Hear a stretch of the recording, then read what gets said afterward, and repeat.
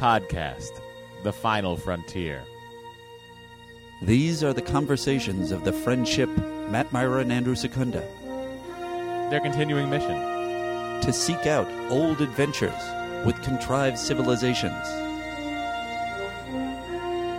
To boldly watch episodes that one of them has watched before.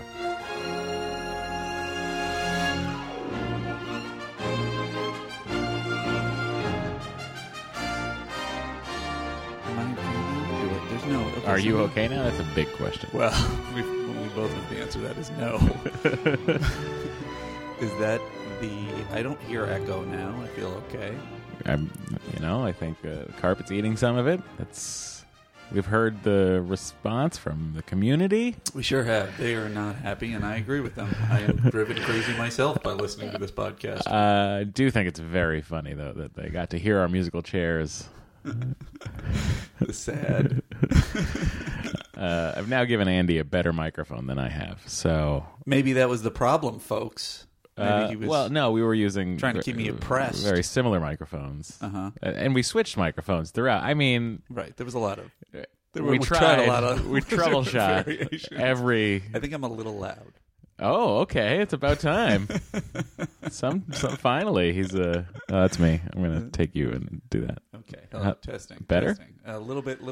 Split difference. Split the diff. Here we go. I'm going to split the diff. Okay, there we go. I split the diff. That's perfect. Yeah? Yeah. Okay. Just make sure I'm louder than you now. No. You sound like you're a god, and I'm just.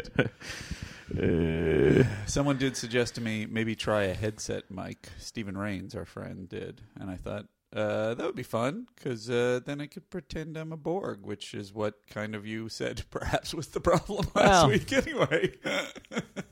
That I was secretly a Borg. Secundus of Borg. It's not a secret. Is that what it's Locutus? Is that his name in the thing? His name is Locutus of Borg, yeah. But you'd get a whole new name, Andy. You'd be named, I don't know. Wait, why can't I be Secundus? It's not like he's Locutus because they read Jean-Luc and they were like, Locutus. Jean-Luc Cutis. I think you justified it more than I did. I justified it more than Michael Piller did. Did he write that episode? He sure did. And then we haven't opened... Are we recording? We're in the show now. We're in the show. We've been in the show. Okay. I'm sorry, everybody, but we've been in the show. All right. Derek Boynton had said, is Andy going to do every podcast from inside of Jeffrey's tube? Which I thought was funny. Very funny. I saw that. I probably hearted it, too. You probably did. I don't know. You talk. I gotta set up sound effects and stuff. Well, first of all... Thank you for bearing with us through all of Andy's problems. I appreciate it. Nope, it's mostly Andy's. His voice doesn't work. We'll have to do a poll. We've left his, let's just call it a bare kitchen. We've left it. We are now in a carpeted office. Mm-hmm. And I got to say, already sounds better. It does sound better. It was the kitchen. Okay, you can blame the kitchen, but we've That's done it where I prepare my culinary delights. It's, you can't do a podcast. Oh, you're there. Peter bread on the floor. That's where you receive your culinary delights from Postmates. It fell out while I was preparing a very lavish Mediterranean meal. Using only a plastic bag and probably a styrofoam container. Well, a true chef can work with whatever tools are at hand. Now, we don't know for sure, but this office might be a punishment zone. Now, we're not told. Andy's law works a lot like the previous week. Fallen into this glass case with collectibles. Get out. You can't go in there. I've broken a bunch of sci-fi collectibles. You can't. Don't touch the Rod Sterling action figure. Rod Sterling. Ha ha. You said Rod Sterling. I said Rod Sterling. Send your tweets to @MattMyra. Or don't. Yeah, you don't. Hey, Matt. Yes, sir. Oh, we didn't plug me in. No, you're plugged in. Oh, no, you're not. Computer. I heard that pretty well, though. You heard it, sure. I think the audience heard it, too, I think. I really thought for a moment that we had nailed it and we were like so set up and ready to go. To be a legitimate, I can't deal with this. embarrassing podcast. I don't love our fumbling into the beginning of episodes that constantly happens. There's a split vote, And I could very well edit this stuff out, but that's out of my laziness that you're hearing this. I know that. You know, I got some advice from you know what? Maybe I shouldn't even bring this up now, but I got some advice from Kevin Porter, a friend from. Yep. KT. Yeah, because you had commented on how well their show is produced, which it is. Yeah. And he gave me various suggestions, which I have not applied. Where did you run into him? I didn't run into him. I tweeted at him. Oh boy. I could tell just as in any interaction bothering Kevin. Just as in any interaction with a girl, I could tell the moment that I had stopped being entertaining to him. And he was like, maybe try this. It was pretty great. Nonetheless. Captain, we are being hailed. Hailing frequencies are open. Hailing frequencies are open. The first one is from Alyssa L. Mm-hmm. Alyssa Lukeman, and she says, "Hey guys, love the podcast so much. My fiance and I came across it during a road trip. You guys are perfect company. We went to the Star Trek convention in Burlingame, Bay Area represent, back in December, where my then boyfriend almost did a public proposal during Jonathan Frakes and Brent Spiner's Q&A. Thankfully he didn't. He was too nervous. But my engagement ring is rose gold with pink quartz. Do you know why it's pink quartz, Matt? That's what colored dilithium is? That's exactly right. The level of thoughtfulness and nerdiness confirmed that I had indeed chosen the right person to spend the rest of my life with. Anyway, cannot wait until Andy begins discovering the later seasons. I'm hoping to see a plotted graph detailing how the average amount of Andys went up as the seasons progressed. Thanks so much, guys. Well, I mean, Andy, it's not like a walk on Risa, the later seasons. It's not like they're all, wonderful episodes. Do you mean like a walk through Lothlorien?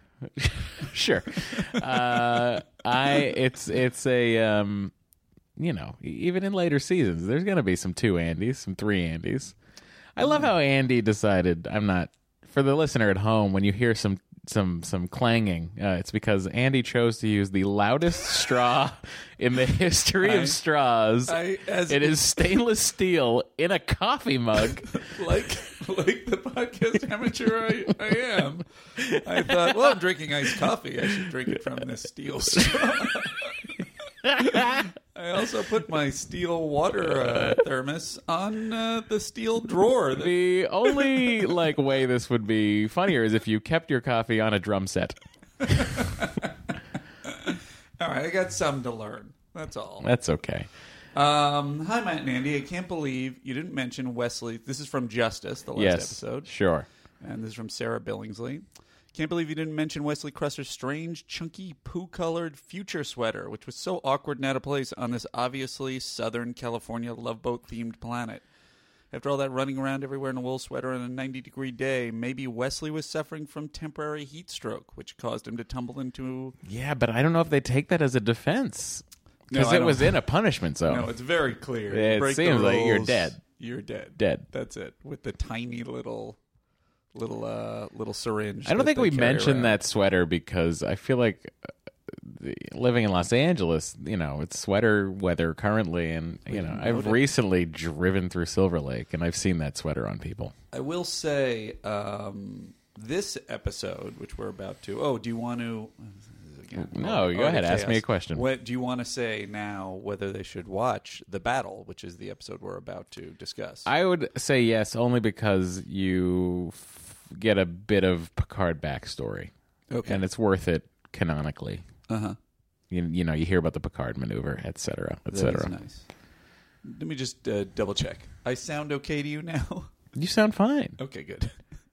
The other thing I was going to comment about Sarah's letter was that this episode, The Battle, is the first one, if I'm not mistaken, that Wesley is wearing sort of his acting ensign Wesley uniform. Oh, is that what that is? I wondered because that's is as little as I know the show. That's the one that I imagine him in an action figure wearing. Yeah, it's not till season 3 where he gets a real uniform. Gotcha.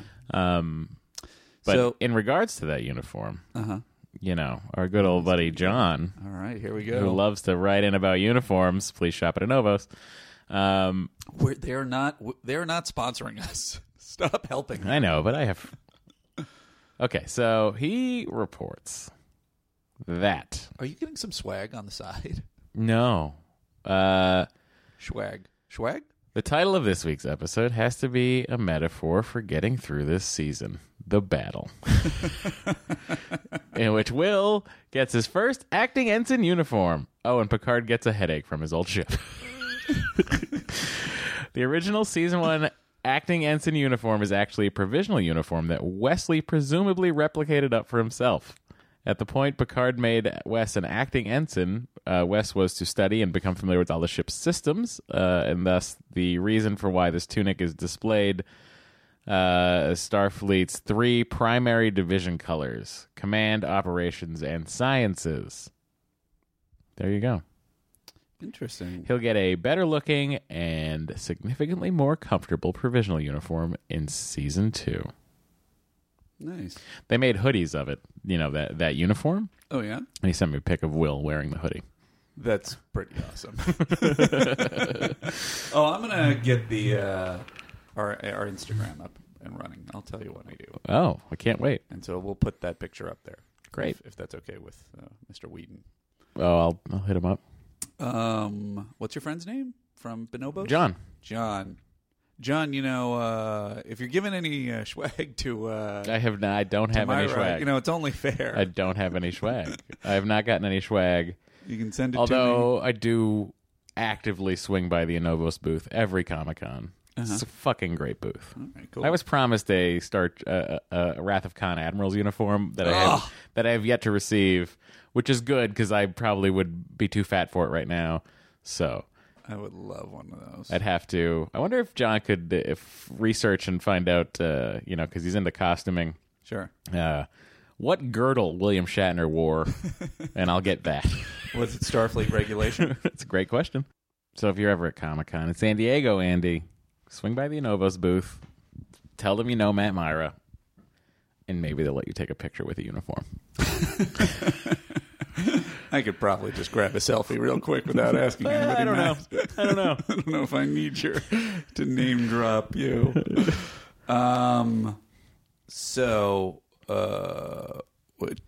Next letter. What's the next letter? Well, that was Sarah's I was letter? going into the description of the Riker Kirk thing. Did you want me to? Oh, she PS'd that, right? Yes. So okay. Also, who's a bigger? She's wondering who. She says, "Who is a bigger man-ho, Captain Kirk or Commander Riker? They're both pretty bad. I'm torn." And this was not in response to, but weirdly parallel to my tweet. Who can get it? Riker versus Kirk. Yeah. The first thought from Ashley Brown. A lot of passionate responses to that tweet. Sure, Matt, and the first response was that Picard is the first option, or any option at all, is a travesty. Which I responded, well, my take was Picard's kind of a different type. So if you're going to be into him, then I just didn't want to split the vote. I wanted to know Riker versus Kirk, who are similar types. Who's a similar type to Picard in the original series? Oh, interesting question. But I will say Ashley Brown's follow up to that is fair enough. In the who would you settle down with in the French countryside, let's agree that Picard is a no-brainer, which I thought was funny. In the original series, McCoy? There's no proxy, I don't think. I don't think there is. McCoy... It would probably be Spock, really. But it would be Spock versus Data. Right, that's the real... Right. And then Riker and Kirk and McCoy and Dr. Pulaski. Well, no one's going to... Why not McCoy versus Crusher? She has no personality. That's sort of the problem with her. Crusher? Yeah. Whoa. Whereas... That's a heavy statement to just throw she out there starts to casually. develop a personality in season 3, but, listen, it's not. I'm not criticizing Gates McFadden, who I think is wonderful. You're saying it's in talking the about the writing for the character. I don't know. That's. I mean, I think it's definitely an issue. They do not flesh her out.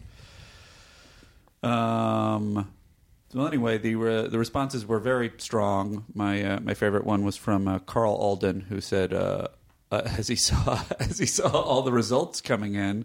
All polls that don't say Kirk are fake news. True. And I'll just skip ahead. Riker won handily with 62%, beating Kirk's 38%. Wow. Which shocked me. I kind of, as an original series booster, it didn't even occur to me that this was a fair face-off. And, Riker just beat the pants off him, so to speak. Wyoming Hippie said these results are bananas. And then the positive Riker responses. Matthias said Riker. Kirk was a little pushy. Riker was a casual Lothario, but still stood up for powerful women. Okay. Brandon Davis proposed, I clicked Kirk, but then thought given the difference in our society, maybe Riker is more attractive now, which I thought was interesting. Like, maybe Kirk is more of an old school kind of man's man. An and Riker old is, Hollywood Lothario. right, kind of maybe a little too masculine for the modern day tastes. Too masculine. Well, let's say aggressive, a little too aggressive. Sure. Whereas Riker's a little bit. I would think Riker's a little bit sleazy, I think though, this is a question for the ages that we aren't going to answer. We here. need a female guest. Sure. That's the kind of perspective we don't bring here on Star Trek: The Next Conversation. Let me ask you this. Yes, I would fuck Riker. Okay. Done. I had a more nuanced question, which Sure. is who would you want as your wingman? But well, I figured I'd answer it for you. I will say Riker would definitely make a better wingman. I think he would look out for you, whereas Kirk would just go in and he'd be on his own. if James Tiberius wants it, James Tiberius gets it. Okay, here's a letter. Oh man, I'm so bad at my job. Justice is this is from Daniel Hitch. Justice is a tough episode. Although speaking as a failed philosopher, not without the potential to ignite a great debate or two with intellectual types about cultural subjectivism and diplomatic respect. Diplomatic immunity. Lethal Weapon 2. Thank you. That being said, it's an episode designed to... One of the dumbest moments in Lethal Weapon 2, to digress for a moment. I think he just killed somebody and he's holding up a thing saying diplomatic immunity. It's such bad writing. I think it's great. All right. Well, Was that Shane Black too? No. Just the first I one. don't think so. Interesting question. I apologize, Shane Black, if that was you. I know you're listening. I'm not having a crazy coke-filled party somewhere in Hollywood in the afternoon. By the way, invite me. That being said, it's an episode designed to get some tits and ass into Star Trek, so win some, lose some. So I disagree with Daniel on this. I don't think it's worthy of igniting a great debate because I think the episode takes no position, and the Edo Lord who sets up these rules, their perspective is completely unclear. So... I don't know. I felt like it was a little bit, and this was a problem I think I see with a lot of the early episodes. Lethal Weapon 2, he wrote the story. Shane Black. Yeah. Right. Well, you can't really hold him responsible then. Who I knows? won't. Who knows how many? If somebody wrote the story, that means there were a lot of changes in between when they were involved and when it went to the screen. But nonetheless, my point is, I feel like many of these early episodes are almost like a teenager that loves Star Trek but doesn't know how to write yet. Is like, hey, in all the original episodes, they had important moral stuff that they were dealing with, so I'll have some moral stuff that they're dealing with, but they're not really working it out. Like what these episodes are about. Well, I think they as we said last week, I think Justice sort of suffered with some bloated early acts and didn't really give time to finishing the story in a nuanced way. Fair enough. I wondered if you had an answer to this one from Andy Wardinsky, which was a tweet. Why does Geordi beam down with Picard at the end of the episode? He has no lines, no reason to be there. Great question. Great question. Don't know. I think that should close out the... That's it for our hailing frequencies? You should close them. Do I have a thing for that? You can. Angus. So don't listen to that. Cut that out. Why? It was a tease? It's for later. It's a tease.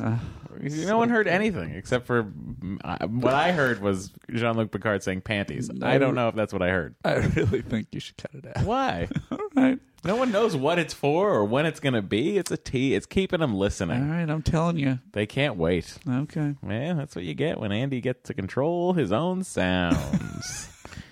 Guys, I'm going to get better at this eventually. I No, promise. he won't. I guarantee you he will not get better at it. I will get sort of better. I'll get a little better. All right. Or we'll get an engineer. Mm, Why do you resist us getting someone to help us? yeah, just, You don't want to do the things. I don't want to do the things. no one wants to do the things. That's the problem. So we're ready, right? We're ready. We're going to jump right into it, guys. Ooh, we should have a theme song for jumping right into it. I mean, not jumping right into it. We would come up with I mean, if like a Let's Tackle the Episode theme song. if we had some sort of phrase or something from Star Trek that meant let's get into it. Like, hey, you let's know. do this now. Maybe like, I don't know, if I could just figure it out, what it would be. Let's see what's out there. Engage. There we go, guys. You vamp like no one in the business, pal. I try to waste time so I can do the thing I wanted to do. Guys, You we're should've talking seen- about He's the got battle. his feet up for that. He's I looking am so cool. just I mean, so he is happy a to be here. podcast professional. Guys, this is episode production number 110. This aired November 16th, 1987. Stardate was 41723.9. Directed by Rob Bowman. I feel like we didn't give any credits last time, and I'm going to start giving credits. We don't give credits. Herbert Wright did the teleplay with a story by Larry Forrester. I mean, it is interesting. This is the first episode, and I think it's actually telling that I even looked at who the writers were. I mean, I maybe looked Out of hate? No, I know that Matt had texted me that he also thought this episode was not great. Yeah. And I remembered it being better. right off the top, maybe your expectations were higher because obviously you got to remember where I'm coming from. Sure. Yeah. Is it looks like someone snatched a bunch of scripts that in the middle of the night that the writers were clearly like halfway through and started shooting episodes. That's what the show feels like to me so Sure. far. So this episode at least was coherent, the tension maintained, and I feel like each of the act breaks was at least like, oh, okay, that's an act break. That's like, Sure. oh, I wonder what's going to happen next. Yeah. So I actually was happy with it so far. Well, here is your quick synopsis of the episode from the Star Trek: The Next Generation Companion Revised Edition. Oh, did you ever say whether we should watch this? We talked I about did it, because and you said yes. I said it's worth it just to get some backstory on Picard. Right, that was it. While waiting to meet the Ferengi, Picard is amazed when his old ship, the Stargazer, turns up. But the unusual headache he's having increases when Damon Bach of the Ferengi welcomes him as the hero of the Battle of Maxia. By the way, Yes, better title for this episode, The Battle of Maxia. it's true. The incident in which Picard had to abandon the Stargazer after it was mysteriously attacked. To his own crew's amazement, Bach presents the derelict ship to Picard as a gift, most unmercenary for a Ferengi.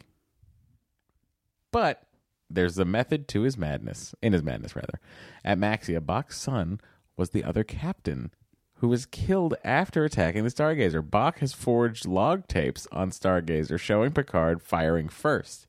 As Riker, Data, and LaForge work to clear the captain, Wesley finds that energy waves from the old ship match Picard's brain scan.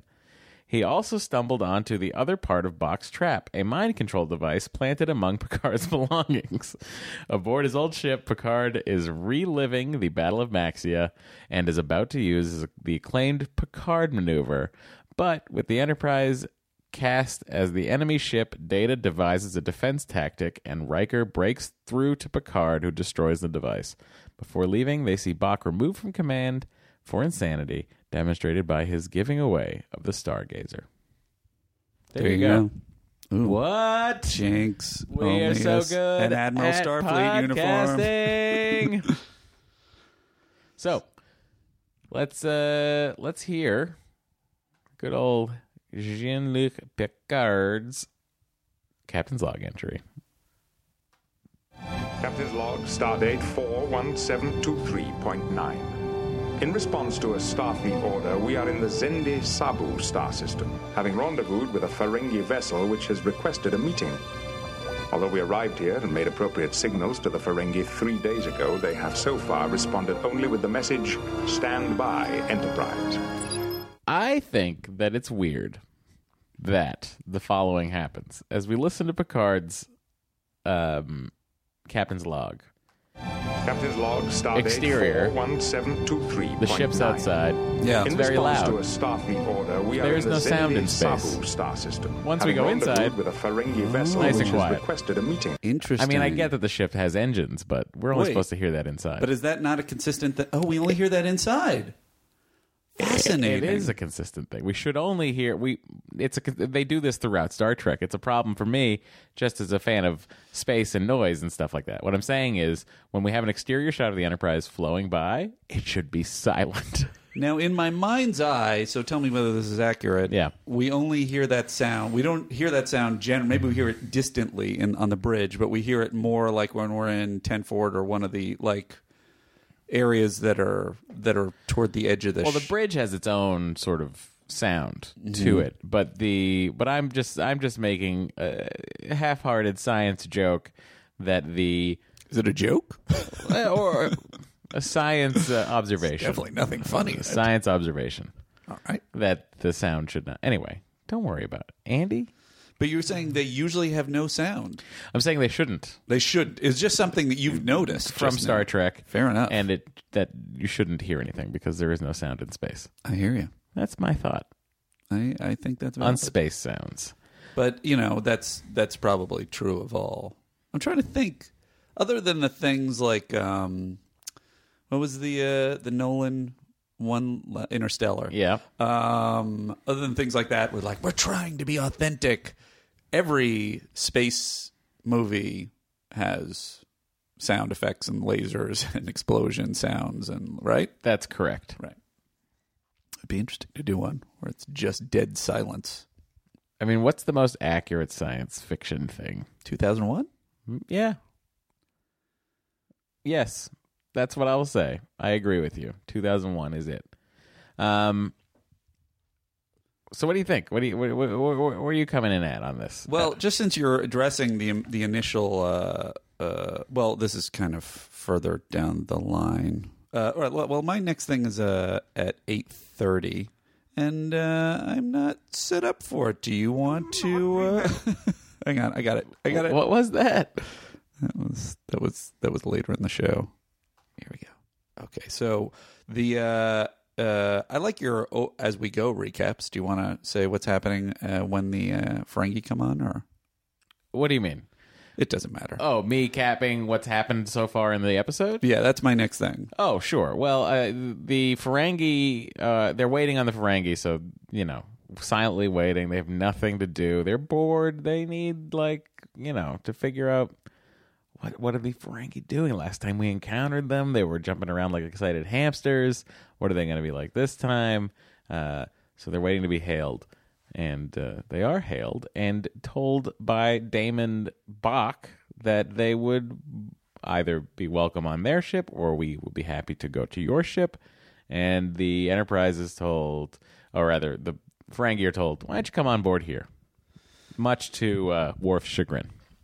And then they come on the ship, and and they're definitely we'll just listen to a little. Commander William Riker. Second in command, Data. Counselor Troy. We have heard that you use females. Clothed females. Most interesting. They are that, sir. And the android was mentioned too. What is its price? We should like to purchase it. He is not for sale. Commander Data is, Is second-hand merchandise, and you wouldn't want him. Second-hand, sir? Oh, of course. A human joke. Well, first off, I think the Ferengi have come a long way since their initial appearance. They made a lot of nice adjustments. They're not fucking Hissing. bonkers. Oh, they are hissing. They Listen to this. Excuse me, Captain. There. But at least they're not doing a weird... But that's a reactionary hiss. It's not like a behavioral hiss. A weird, crazy, mime-like performance of waving arms. Right. They're cringing a little bit, but they've taken it down and grounded them a little bit more. But the other thing is, in this moment, in keeping with our discussion of Riker, he says, "They are that, sir," and kind of looks back at Troy in kind of a lascivious way. Well, I mean, he sort of probably being like, right? Remember when we sexed it up together? Is that what that moment is? I think so. Interesting. Has to be, right? I guess. And then they bring the Stargazer out, which is Picard's old ship, and maybe you can answer this for me. And Yeah. I think we're going to get into it a little bit later. Is Picard? Picard was the captain of that ship. Correct. 9 years ago, Yep. and yet to skip ahead Mm-hmm. in this scene, let's just listen to the Picard maneuver thing.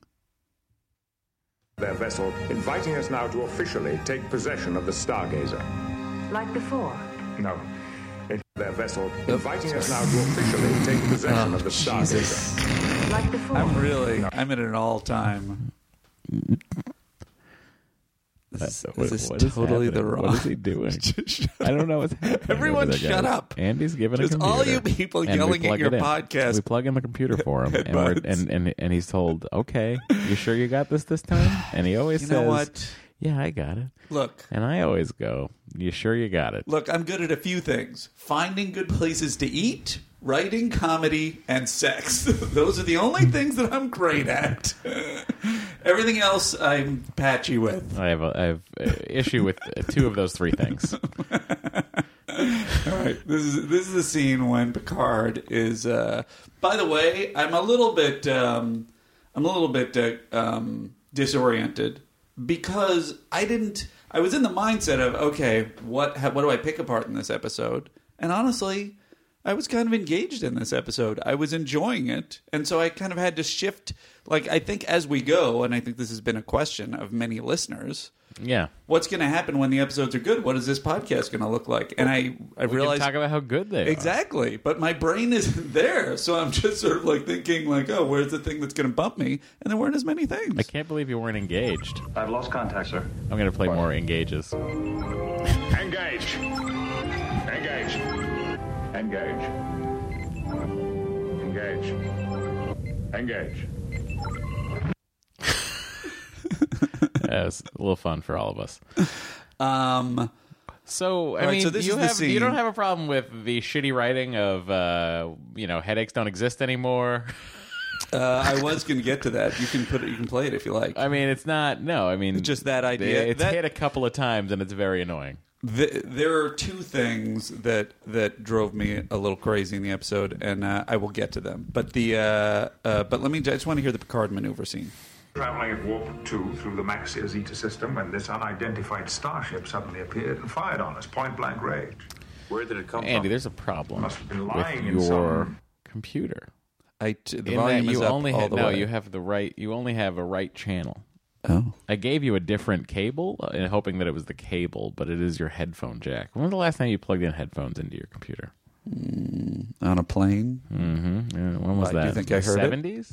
Could be. Do I think you heard it? Yes. I think you're only getting left. So anyway, Hang on, try it no, again. I got it. Okay. I'll just play it, and we'll hear it out of both speakers. But what happens when I want to play another thing? See, I make the mono when I edit the podcast. I dump everything into one channel, it's into both ears. So people don't know that you have that your computer only plays things out of one speaker. So I can still play things. But because you made me turn it up and then it was going to sound shittier, I decided to shame you publicly. You're going to cut all this, right? No, and allow this to happen. But if you need to hear it in both ears right now, I don't. I'll play it. I don't care. No names, no reason. Can you identify them, Vigo? If they come in a second time with our shields damaged. No, you're Sir, way ahead. who's I don't know Vigo? where you He's my are in the weapons. show. I'm in the Vigo section. Oh, okay. I'm sorry. The Yes. Vigo the Carpathian. Yes. Sorry, go back. Oh, boy. All right, I'll skip 30 seconds ahead for Andy. This. Second time with our shields damaged. Sir, who's Vigo? He's my weapons officer on the Stargazer.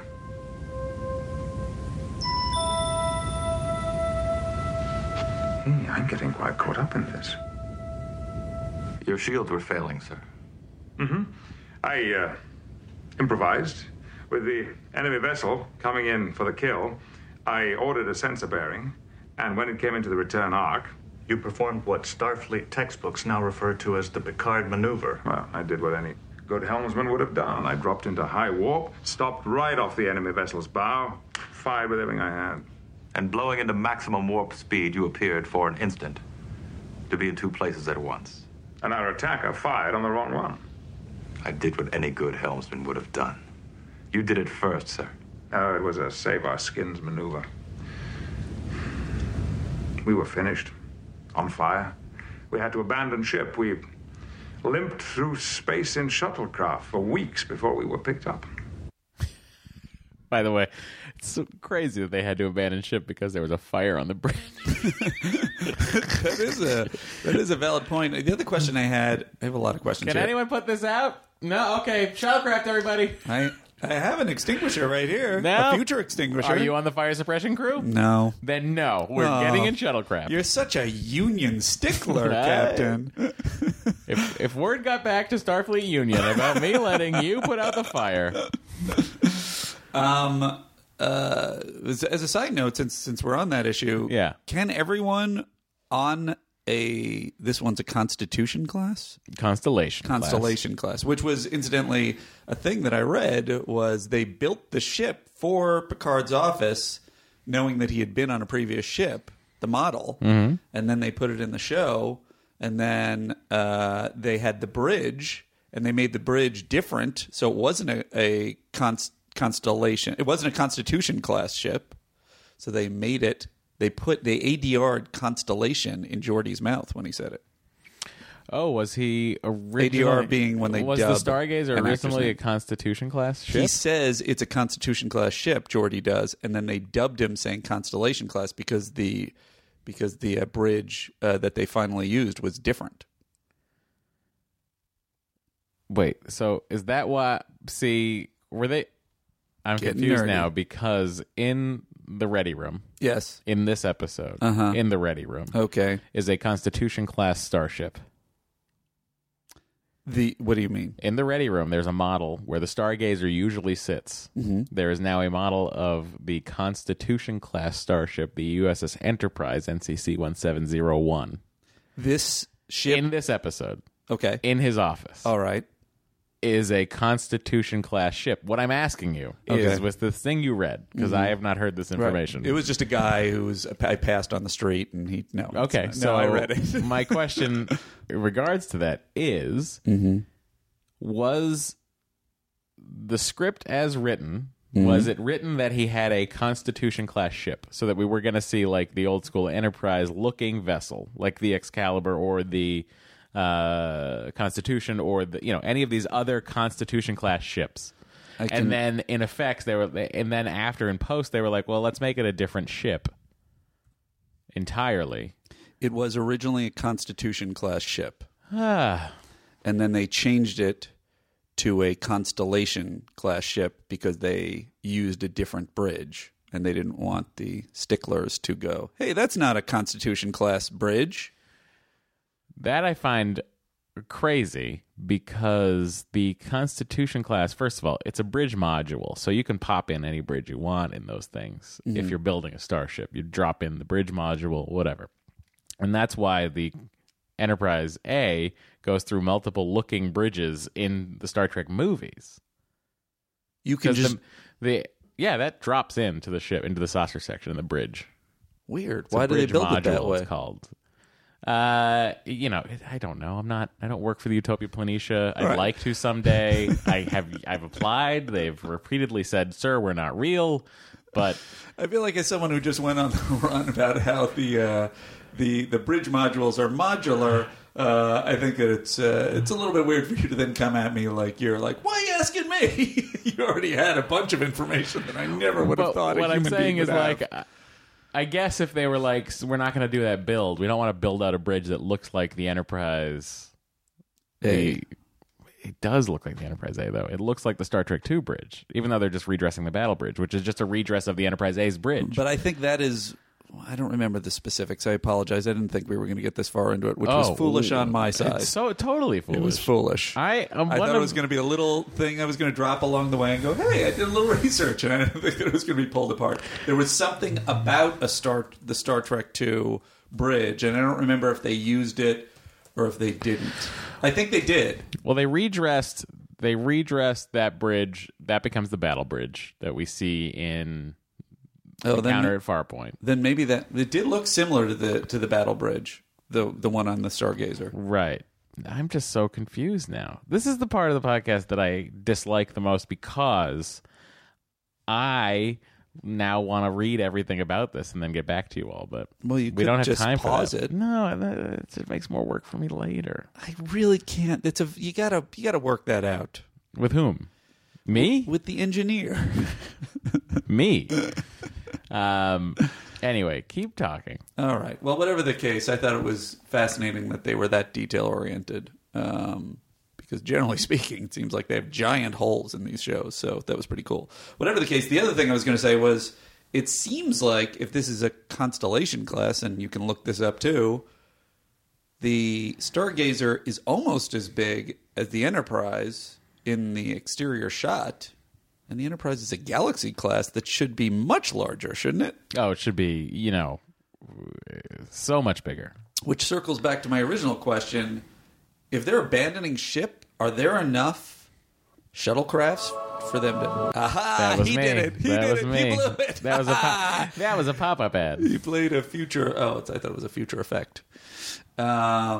Basically, I'm asking you, there aren't enough shuttlecraft to abandon ship on any prior Starfleet starship, are there? I assume they went into... they had escape pods. Well, he in this monologue says that they were limping along in shuttlecraft for a while. Well, I don't know how many shuttle bays this thing had. It looks like it has quite a few. I mean, this could be the Constellation class could be a ship built for weird explorations. Like if you look at the saucer section, I mean, it's essentially a saucer section with 4 warp nacelles. That's what the ship looks like, and it does look like it has quite a number of shuttle bay doors around it. Mm-hmm. So it could be like they have extras housing a fuck ton of shuttles. Right. It's a Star Cruiser. You know what? Someone's going to write in and tell us all about it. That'll be great. The other question I have, and I think it's just a writing issue. They have this whole thing about the helmsman. What any good helmsman would do, and it's repeated. But he was the captain. So why does he say that's what any good helmsman would do? Right? He was the commander. He was the captain of the ship, yes. Yeah. But I think by trade, Picard's a pilot. I see.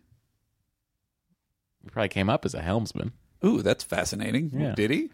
I would think that he would have come up on something else. I don't know, some other side. Something more diplomatically oriented. But if you think of the helm people who've operated the helm in the past, like Sulu, got command of the Excelsior.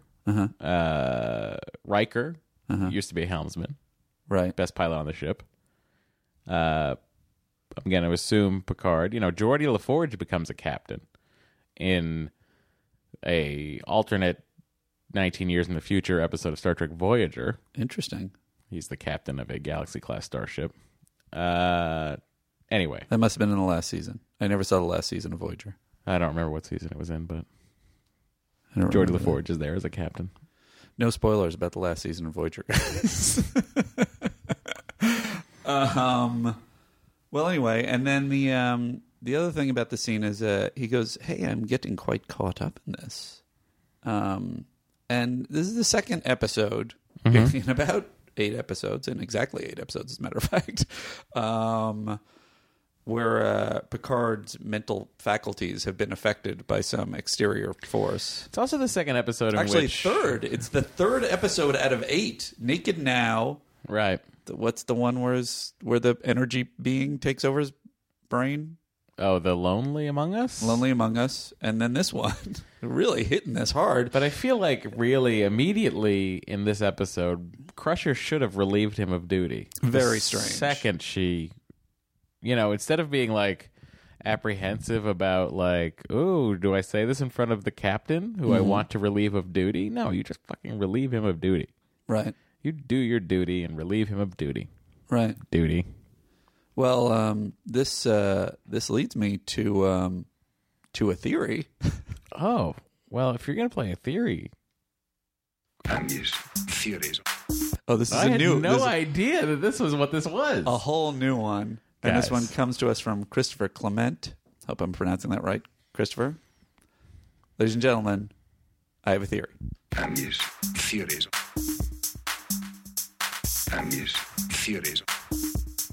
Make it so. Whoa. Understood, Captain. Make it so. Understood, Captain.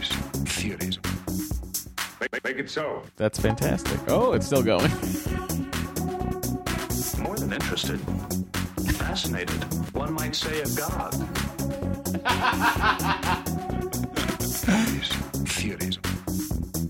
Make it so. Really, really masterful work, Christopher. It delighted me no end. That was great. It really was great. It also made me feel like, you know what? We may never be the best Star Trek podcast. Certainly not. We may never crack the top 150 on iTunes podcast, as is my dream. That's never happening. But I think we will always be the most ridiculous Star Trek podcast. Yeah. That is certainly sure. And our listeners are helping us get there. And you know what I've noticed in our numbers? Yeah. I've been looking at it, and our numbers fluctuate based on what episode we're talking about. So I wonder if people are picking and choosing which episodes they want to listen to because they like or hate an episode. Oh, very interesting. I agree. Um, So, Andy, yes. I recently heard in a song that you might have a theory. I believe that Beverly Crusher has a learning disability. And I think she's really overcompensated. She's really overachieved in reaching her level. I mean, she's the chief medical officer on the Federation flagship. It's amazing. Yeah? It's So really... what leads you to believe that this is the case? I don't think she ever is on top of a problem when she should be. She's always like 3 steps behind any medical issue, and this is a perfect example of it. She, in Naked Now, Yep. she already has McCoy's solution, and it takes her the whole episode to figure out a solution. Uh-huh. And in this one, oh man, all the stuff about headaches, and so she just keeps giving him painkillers. She does keep talking about headaches. It's very strange. Um, That's your theory, huh? That's my theory. It's do you not have that a complicated. Do you have a closeout theory. song for that theory? I really should, but I Andy's also may have a theories. learning disability. Come on. Oh, now you're just going to torture me That's until the I closing find it. song. Hang on. Oh, that's it? All right. Do it. Yeah. Oh, I don't have it. Oh, all right. Hang on. Here we go. Hang on. Hang on. Hold on. Boy, this is the worst part of all podcasts. I think it's... When Andy looks for things. Is it this one? We're just unprepared as people. No, it's not that one. He doesn't even know what he's doing. Is it this?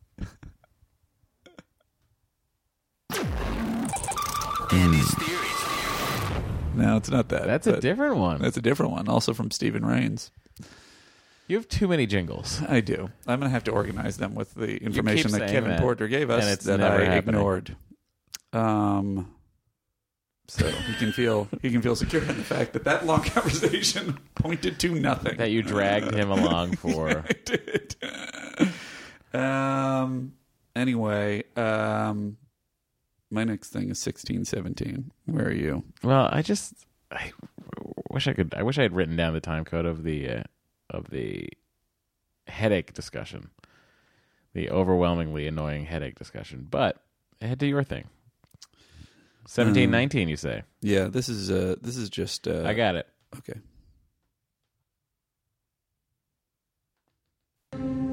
We are forced to abandon our starship. May she find her way without us. Apparently she did, sir.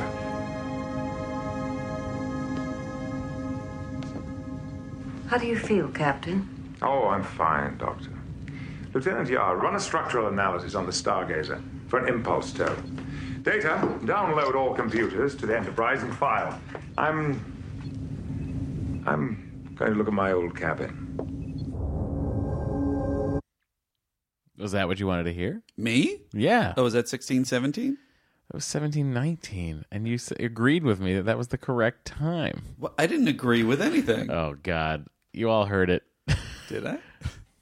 Here we go. Here's what you wanted. I thought you were finding... cells. I Amazing want they 16... still work. There you go.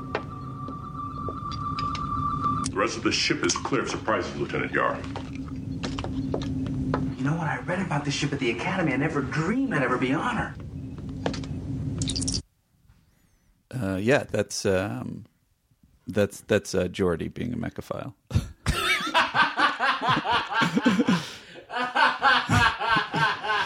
He might as well have said, "I've never dreamed I'd be inside her." That's what it sounds like. That was the journey we just took. For you to fucking say that. I didn't. I thought I was finding it. We were going to do it quick and then move on. I didn't know you were going to go to the wrong area. Spectacularly worth that. All right. Thank you, Andy Secunda. Geordi's a mechaphile. I mean, I think whenever an Andy's theory, there's more evidence to it. Oh, I got to play another theme. You should play a again? theme.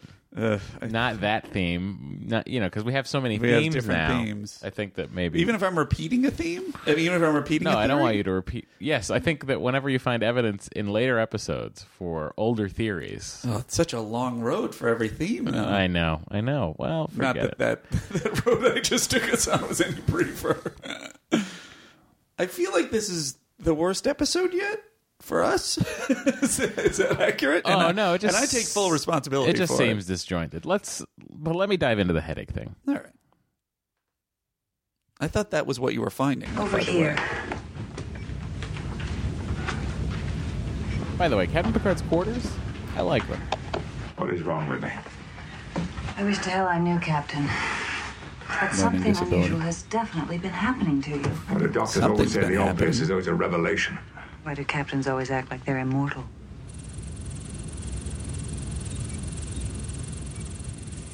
No.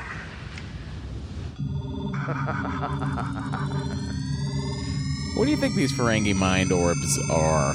Like, do they make them... They seem a little all-purpose. Yeah. They control his actions. Yeah. They control his memories. Yeah. It seems like it's too much. You and didn't also, tell like, me it had been this bad. how do they get... It wasn't. How do they get into specifically Captain Picard's brain? Well, I assume By that... being in his quarters? Well, that was an amplifier, which was another kind of bullshit thing, because clearly they were like, well, how would our crew, when he's over there and he's out of his mind, know about this thing or to tell him how to get out of it?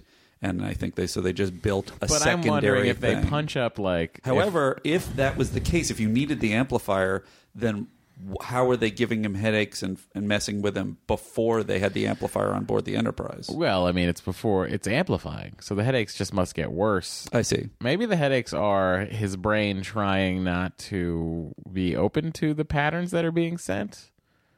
Like his brain's fighting it off, and that's causing a headache situation. That seems reasonable. And, because when he's letting it do its thing and he's, remembering the fire that he couldn't put out because he was non-union and things like that, he doesn't seem to be in pain at all. Uh-huh. He seems to just be going about his old business. Right.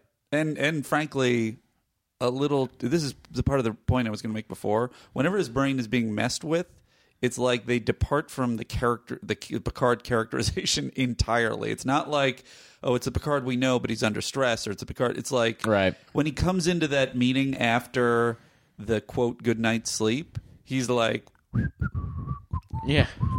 Hello, everyone. It's just like he's so chipper. And it's just like he wouldn't be like that if he was himself. All right, I have a thing. Did you finish your point about What do that? you think about the... here, a little more headache stuff here. Okay. They go to sick bay, everybody. Sleep. Oh, rather into his quarters. Those pillows don't look comfortable. Neither do the sheets. Oh, here was another question I had. About sheets? Do Starfleet personnel sleep in their uniforms? No. It would be too irritating to have to get him undressed. I think, when you're sick, it's fun to sleep in your clothes. I like to think that Picard wears an Ebenezer Scrooge-like long gown and cap. You'll see his pajamas a few times throughout the series, Andy. I hope you are looking forward to that. I am. And I just played a scene that has no dialogue, so it wasn't very helpful for anybody on board this podcast. Well, it does point the out... Stargazer is huge. It's they massive. Just cut to another shot of the exterior with the Ferengi Marauder and the Stargazer, and I gotta say, it's big. It's the size of the Star Drive section, at least. It's weird, right? It's weird how big it is, yeah. Anyway, so after this sleep situation, Picard then imagines himself on the bridge of his ship by sitting on a chair in the middle of his quarters and talking to... Wait, where are you now? I'm at 29:30 or so. What do you want to play? I got something. I got something before that. Where? It is at here. Oh, why am I not getting anything? You're not even plugged in. Oh, it's so broken. Your thing is broken. You're not even in a headphone hole. What? I am in the headphone hole. Well, hit play again. Okay, sorry. So this is after they find the confession. Yes. On the ship, on the Stargazer, and Data finds it. Ship which Captain Picard attacked had in fact been under a flag of truce. What? And apparently, the captain destroyed the ship without notice or provocation. Impossible. What about the fire aboard the Stargazer? An accident in engineering. And what proof? It is logged in his own voice, sir. Okay. Would you care to hear it, sir? Would you care to hear it? To prove that it is definitely Picard. And then in this next scene, good actor though. Great This is acting. a confession given by me, Jean-Luc Picard, commanding USS Stargazer. What does this mean? I don't know, sir. It sounds like your voice. It is, number one. But I refuse to believe you ever said that. I admit I must have mistaken their subspace antenna for a weapons cluster. Unfortunately, I fired our main phasers and our direct hits destroyed the unknown vessel. I've assumed they've simulated your voice somehow. I've already put data to work on it. Thank you, Will. I never made that log entry, of course. But it still leaves you with a duty to perform. So there's no this. Is this? So you tell me, is this a writing issue, or is there some technological perspective that I don't understand? They hear his voice, and it's like, I don't know. I know it's the 24th century, but there's the proof. Couldn't have been faked. I think they're like, we have your log. Your log entry is such, and until we can find evidence of otherwise, we're going to assume that this log entry is an accurate depiction of what happened. But there has to be a wealth of evidence and witnesses in the Starfleet logs that contradict this. So, well, we don't know how much stuff Damon Bach has altered. He could have altered all the sensor logs of the Stargazer. Well, that may be true, but that is never mentioned. And in the later scene where Data uses technobabble, and I'll skip ahead to come upon a further realization about this. Log. I found checksum discrepancies, sir. What does that mean? All information is time-coded by entry, and the bits, when totaled, produce an aggregate amount which... I don't want a computer science lesson, Data. Bottom line. One of these 2 logs is a forgery, sir. Correction. The log just found aboard the Stargazer is a forgery. As I said, that is one of them. Is it not?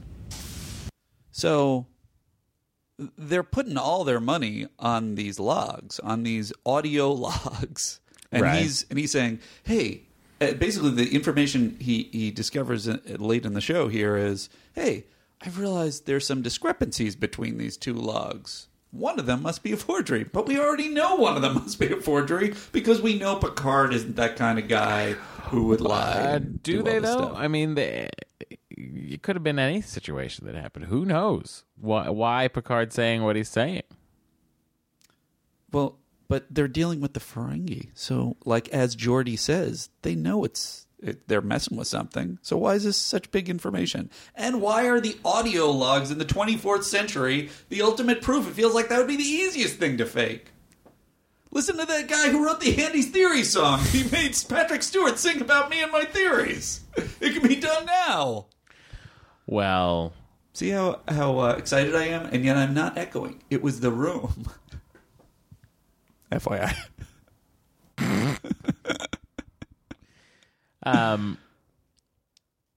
You know, I do wish, one wish I do have for the Stargazer crew is I wish they were in the old red uniforms.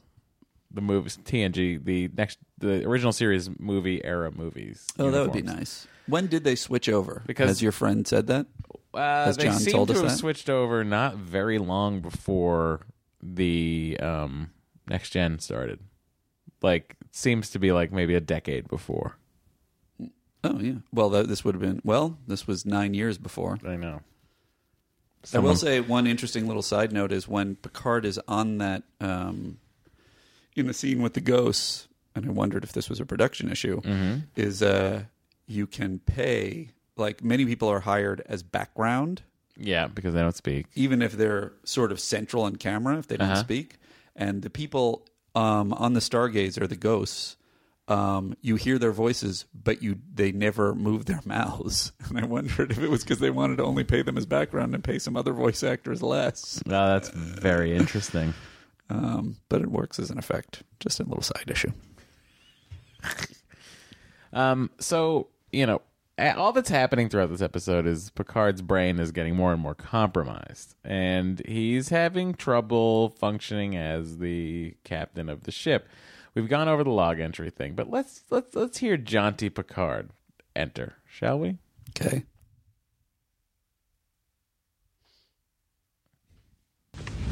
What report on the logs? Yes, sir. Whoever tampered with your personal log was clever. But a bit clumsy. It's definitely a fabrication, sir. Number 1, I'd like you to take a look at this brain scan, Griff. What are you doing here? I thought I was captain of this starship. Side note. Of course you are, but Thank you for the confirmation, Doctor. But now... What's your side note? Beverly didn't notice a person in the room. Except for Riker, I would like you all to return to your stations. Is that clear? Sir.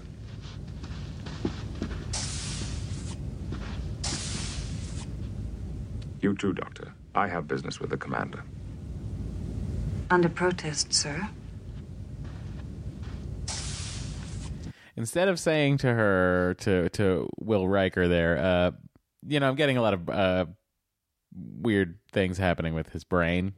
The captain's brain right now. Yeah.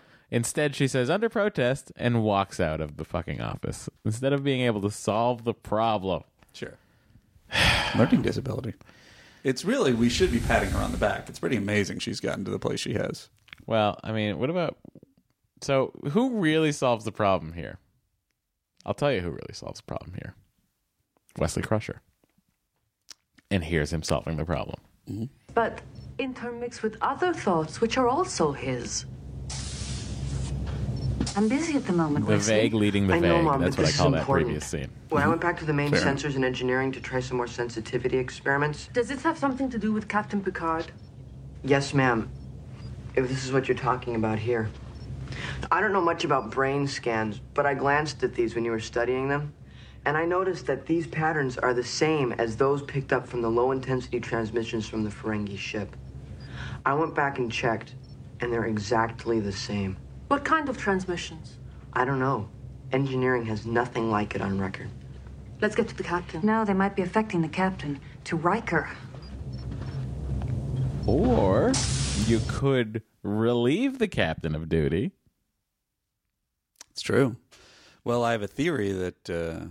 let's hear it. That may explain a lot of what's going on here. Wait, can you explain this? Play the rest of that scene, by the way. Sure. Oh, God, yes. All right, here we go. You're welcome, ladies. Adults. Andy's theories are very interesting because You gotta he's turn really smart. your thing down. Too loud. Should I do that again? No, I'm not going to change it. Okay. I accept that a lot of the problems in this podcast are mine, but he does have the power to repair them, and he is choosing not to. Listen, we record this, for those at home who wonder, we record this on Sundays, and then I immediately leave here and then go record Matt and Dory's Excellent Adventure with my wife, and I got to be honest, only one of those is paying the bills, and it's not this one. So one gets a little more attention than the other. So if anybody wants to help this one pay the bills, maybe you could get Matt to edit.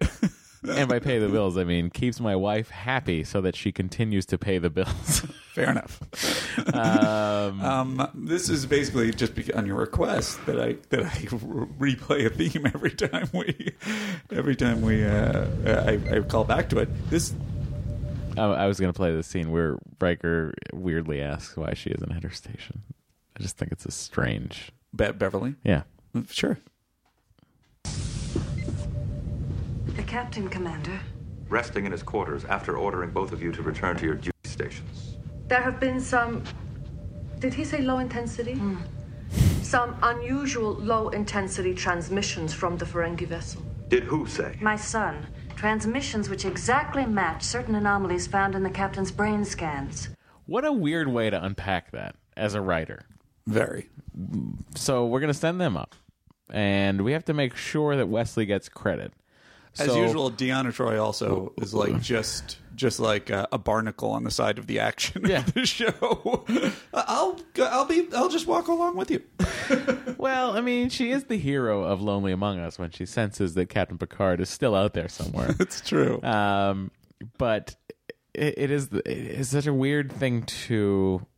I just can't imagine typing onto a typewriter or a word processor at the time. There have been some to Crusher? Did he say low intensity? Crusher. Yes. Troy. There have been some low intensity scans coming from the... I just find that... totally unnecessary, what we call in the business couplet. Yeah, it just doesn't mean anything. All we need out of that is for... Troy could say there have been some low intensity signals coming from the Ferengi ship. Then Crusher would say, my son noticed them while he was looking at sensor logs. And since you're picking it apart, even the conversation with Riker is unnecessary, because I think there would be... I think if you were to write totally military-style interactions, it probably would be a little dry, so you would have to pick your moments where they're not acting completely by the book. They're acting like human beings. But this is an unnecessary moment of that. Like, wouldn't he assume if these two senior officers on the ship are coming to him that there's something important? And he wouldn't go, hey, why are you guys here? Yeah. But my theory, which we didn't get to, which supports exactly what we just listened to. Separate theory? Yeah. Well, I didn't have a theory. I never said my theory. I just played the theme. Oh, that was a new... But I thought that theme... Don't worry. Continue. The theme was... The theory was, building on that my previous theory, that Wesley Crusher is actually a brilliant psychopath. He comes in... The captain is in distress. There's something going on. His mother's incredibly worked up about it. He tells the lady some information that, as usual, he's the one that has dug out and chosen what to say and when. And he leaves, and he smiles to himself kind of cockily. Adults. And this goes along with my new theory that Beverly Crusher has a learning disability and who knows what other issues in terms of perception and observation.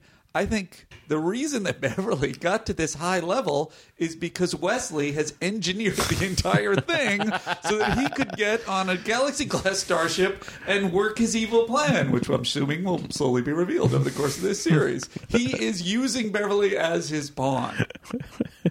It's a great theory. Thank you. It's a great theory. So, yeah, let's... Oh, I didn't fix it. You did turn it down a little bit, and then I'll turn this up. You're good. Go ahead. Andy's theories are very interesting because he's really smart. Anyway. Something over there is affecting the captain's thought patterns. Computer, give me a location on Captain Picard. Captain Picard is in Transporter Room 3. What? Computer, emergency order to Transporter Room 3. New information. Captain Picard is no longer aboard the Enterprise. Act break. Side note,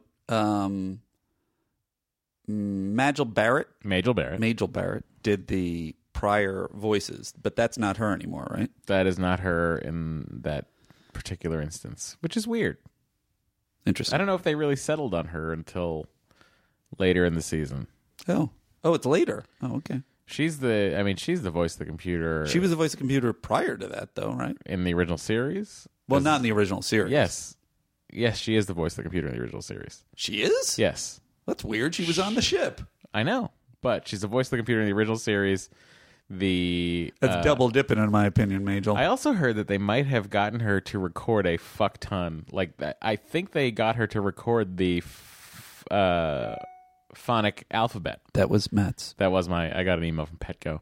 I think they might have, before she passed, got her to record the phonic alphabet so that they can build her voice. Cool. To continue using her as the ship's computer. Neat. I either read that, dreamed that, or was told that by someone who was wrong. How many millions of dollars will some corporation make off of that phonetic alphabet over time? That probably would belong to CBS somehow. I wonder if the family will get residuals. Great question. A side issue, I believe, and I'm probably wrong on this.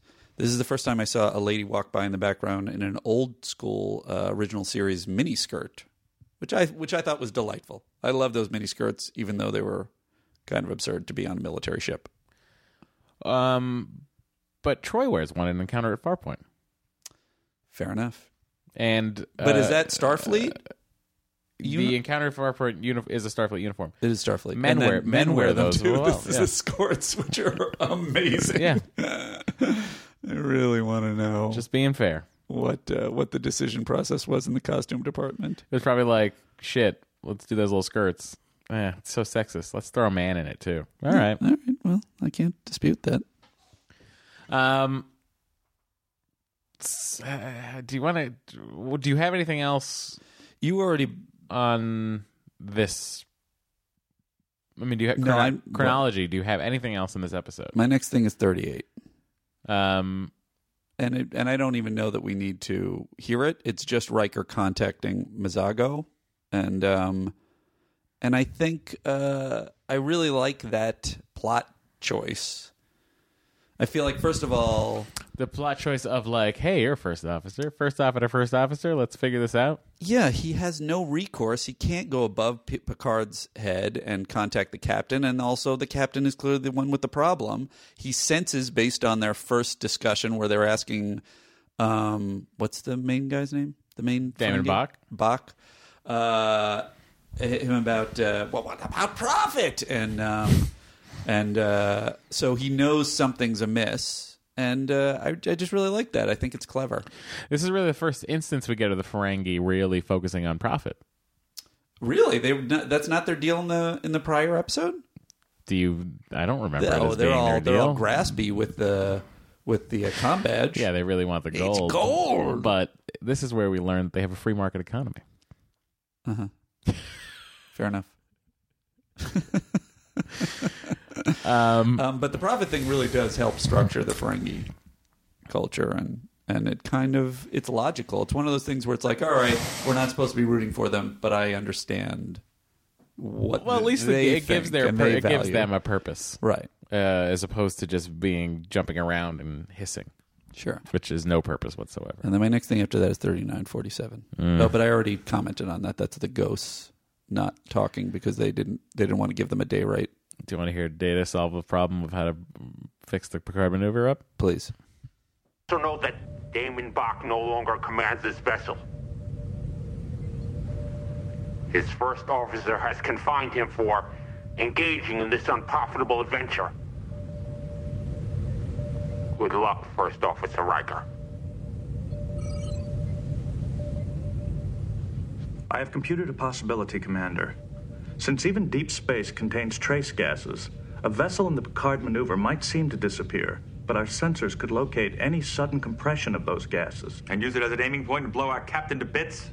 This class starship has enough power to use our tractor beam on it, sir. Seize it. Limit its field of fire. Right. Concentrate shields at that point. Make it so. I hope you're right, Data. No question of it, sir. Riker is so pissy to so many people. I don't understand this solving for the Picard maneuver. Mm-hmm. Let me just explain the following. Okay. Picard maneuver, they fire at the previous position. That's what happens to the Ferengi ship. They fire at the previous position where the ship was, not the new position when they see two ships. Okay. The Enterprise crew now is aware of the Picard maneuver, is expecting the Picard maneuver. I don't understand why they just can't, by knowing that the ship is... I just don't understand what they're doing. I'm not following what they're doing. What Data Solution is. So Data Solution I believe is to it's something about the sense sensing. where the gas is. Yeah, right. And put a tractor beam there. Right. To focus the phaser fire to a part of the shield where they could increase the power. Well, a further question I have, which bears out in the next moment that's built up of shoot the thing, shoot the orb, shoot the orb. And there's all this tension of, oh, God, he's got to shoot the orb, wouldn't this Constitution-class starship, even if it unloaded all of its guns at the Galaxy... Oh, sorry, Constellation-class starship. Even if it unloaded all its guns at the Galaxy-class starship, wouldn't that not, it could take it? No, I think it still has a decent complement of photon torpedoes. No photon torpedoes. No, it had 6 less than it started with, right? Oh, I see. So it just has photon torpedoes. It just doesn't have as many. I mean, I think a point blank in a firing match, and their goal is not to... The Enterprise isn't going to fire back to kill Captain Picard. So what they're looking at right now is absorbing full-on barrage from a ship that was in service 9 years ago. Mm-hmm. This is not this is not a Constitution-class ship or an 80-year-old ship. This is something that was in service just 9 years ago and was never recovered for some unknown reason, I guess just for the plot of this episode. Well, it was on fire. Everybody was afraid about going on. Right, it was on fire because their fire crew wasn't there. Should we retrieve that? No, it's on fire still. Well, I don't understand, though. If any part of it opens up to the space, then it would go out immediately. No, it's inside. The fire is inside the ship, and there's an endless supply of oxygen. Well, there isn't an endless... We also have all those Duraflames. Those are the things that are keeping in the supplies. That's right. We were supposed to be delivering those Duraflames to Starbase 21. It's a Duraflame supply ship. This podcast brought to you by Duraflame. I wish. Stand by.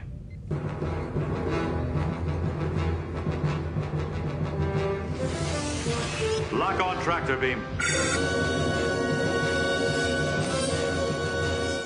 Ready phasers. Captain Picard, listen. Vigo, is that you? It's Commander Riker, sir. Captain, hear me. Look around. The Ferengi are using their thought devices on you. Stand by. Who is this? Their it's thought Riker, devices. Sir. You're number one. It implies that the Ferengi have multiple thought devices. Well, they destroy it with your phaser.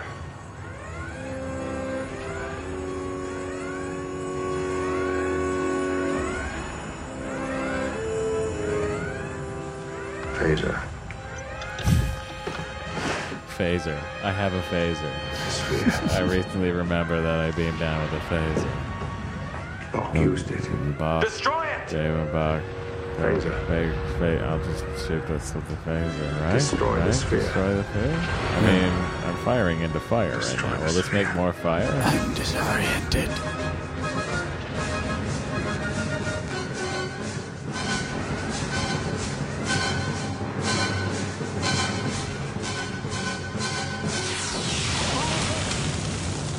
A lot of drama for whether or not he'll destroy that sphere, which has no real bearing on the safety of anybody because they figured out how to. It's a little bit of smoke and mirrors, dramatically, certainly that I became aware of. I mean, really, what's happening is that his headache's going away. So let's all feel good about that. It's pretty dramatic, sir. I It's know your it's number dramatic. one, Riker. Sir, There their is headaches. Tylenol to your left. First, destroy the sphere. Get the sphere. Okay. Okay. Baby Also, aspirin. They can't beam in because the shields are up, right? Which is not entirely true because if they know the frequency of the shields that are Because it's Starfleet. It's Starfleet, they could beam through the shields. Or the Would have been a problem solver. or the like, Star Trek 2 trick. the command putting codes. in the command codes. Sure, and lowering the shields. Yeah. Such a great moment. Fire. So great. It's a little bit of a cheat, but I guess when we cover the Our shields are down. Raise them. It's great. It's a great movie. Matt. That's me. I just want to play one more little Oh, thing. please. By all means. That's not a critique. It's not a comment. I just thought it was a nice little moment at the end of the episode. It's a Quement. Personal vengeance. Seems there was no profit in it. In revenge, there never is.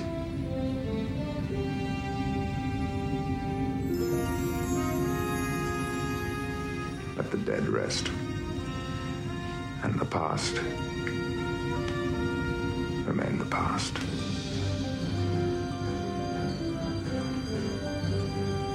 Enterprise, lock on. Beam me home, Riker.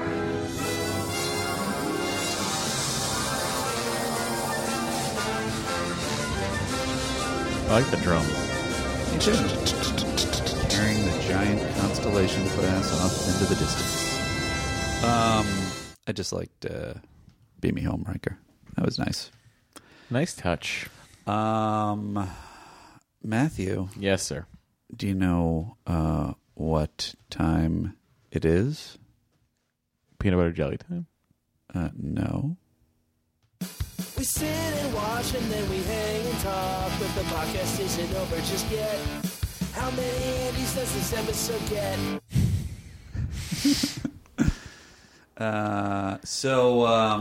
I have we've been in a strange dispute because usually this is what I think the pattern usually is. I do an endless amount of complaining and bitching. Yep. You were on board for many of the complaints, if not most of them. Yep. But you always are sort of defending Star Trek. And then at the end, as I have to, we are either equal or you are lower. Sure. Sure. Yeah. And I don't know what that says about us as personalities. But I give this episode, I thought the teaser was a good teaser. Mm-hmm. I thought every act end had tension. Mm-hmm. It held me engaged. I thought the antagonist was clear. Oh, boy. I am worried about what's happening right now. And other than like what you're saying, that other than the audio thing and Beverly's confusion, which I've explained with a theory, and the weird non-dramatic dramatic thing at the end, I like the ghosts. I like a lot of this episode, and it seems like it's relatively coherent in comparison to what we've seen. True. I give this episode 6 Andys. 6 Andys? That's correct. That's so many Andys. It sure is. I give it 5 Andys. You just did that to mess with me. I give it 5 Andys because of Star Trek Next Generation quality. This is right smack in the middle. Uh-huh. So, well, I don't have that foresight to know. So. I do have the John Forsythe to know. And now, what's going on? I don't know. You tell me.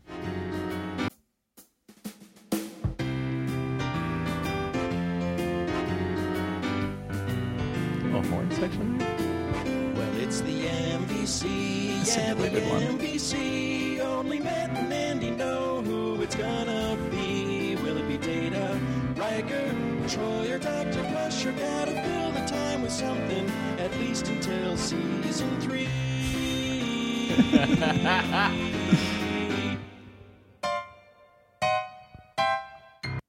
That was spectacular. We've heard that before. For me, it's hands down. It's Riker. He has the clever move with the he has the clever move with contacting the first officer. He's the one who figures out about the globes. You're so wrong right now. I've never heard you more wrong when naming an MVC. Well, you've only had 7 opportunities to hear me. Well, that's true. We've only so far disagreed once. All right, give it to me. Who's your Wesley Crusher? Wesley Crusher discovers the whole plan. Adults. Well, I guess I don't give him credit because it's part of his larger plan to destroy all of them. So. All right, well, if you take his larger plan to destroy all of them out of it, that is his realization what leads to Riker contacting Mazago? Because if they don't locate Picard, find out he's in Transporter Room 3, then beams over, Riker just goes through his day assuming that Picard's asleep. And while he's asleep, the Stargazer drops into warp, pops right in front of the Enterprise, and blows it out of the water. I agree with you that is an important moment, but I also feel like Riker is the one that handles the situation. And he's already gained information. I know that you're saying this, but this is exactly why the MVC every week is not Captain Picard.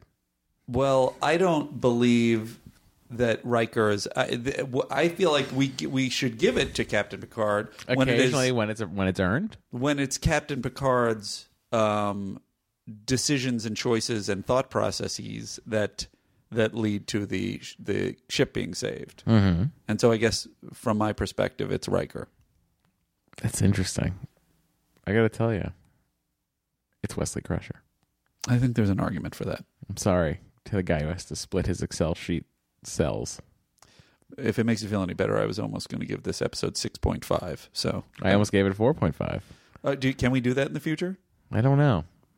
Is it someone, whoever is the good-hearted soul that is making up Excel sheets for us, please let us know if that's going to mess you up. It's a great question. Yeah, so I think it's Wesley. It's not, right? I think it's Wesley. The way math works, they just put a different... All right, so I hear far what we're you're giving saying. whole numbers, so let's just leave it whole. Okay. I think there's an argument for it being Wesley, except that Wesley wants them all dead. For the purposes of? And is using his mother, his dim-witted mother, as a pawn. His poor mom. In fairness, I don't know if she's dim-witted, and my theory is that she has a learning disability. It's not the same thing. Are you looking for something? He's making like he's looking for something. I'm looking like I'm looking for something, but I'm not. He's just looking at his... I was scrolling through the... I was emails. scrolling through the clips from this episode, and I was just checking to see if there's anything we missed, and it turns out we didn't. No, it's a pretty tight episode. How long are we at? Oh, too long. I think we should probably end the podcast. You think so? Well, I think we've given them so much entertainment that... Certainly let them listen to a lot of chaos. Well, I think it's important to lift the curtain, let them look behind the scenes they're getting here, a deep look backstage and see what's happening. And they're seeing all the way to the catering in the green room on this one. Someone was saying, although I think there's a problem because you haven't refreshed, but someone was saying they would like you, which I think you've done before, say whether you think they should watch the next show, but you're doing it without the benefit of a fresh watch. So that's true. The next show, however, the next show is True Q, which I remember a bit better. I've seen it a bit more recently than the others. And should you watch True Q? Yeah, I'm all for every episode with Q in it. I'm a big fan.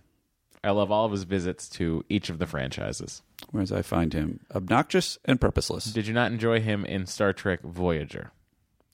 No, I mean, I like that there was a thing between him and he was irritating Janeway because he was in love with her, but so that was cute. But generally speaking, I felt kind of the same.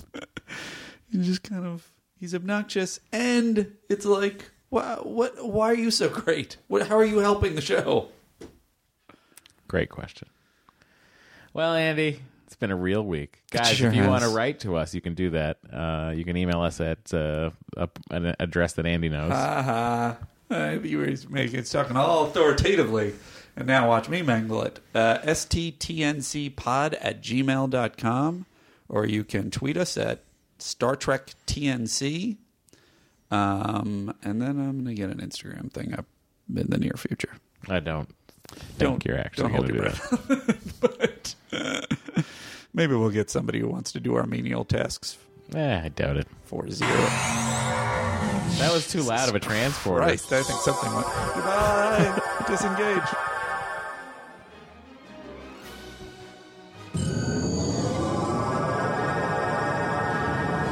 Forgot my keys.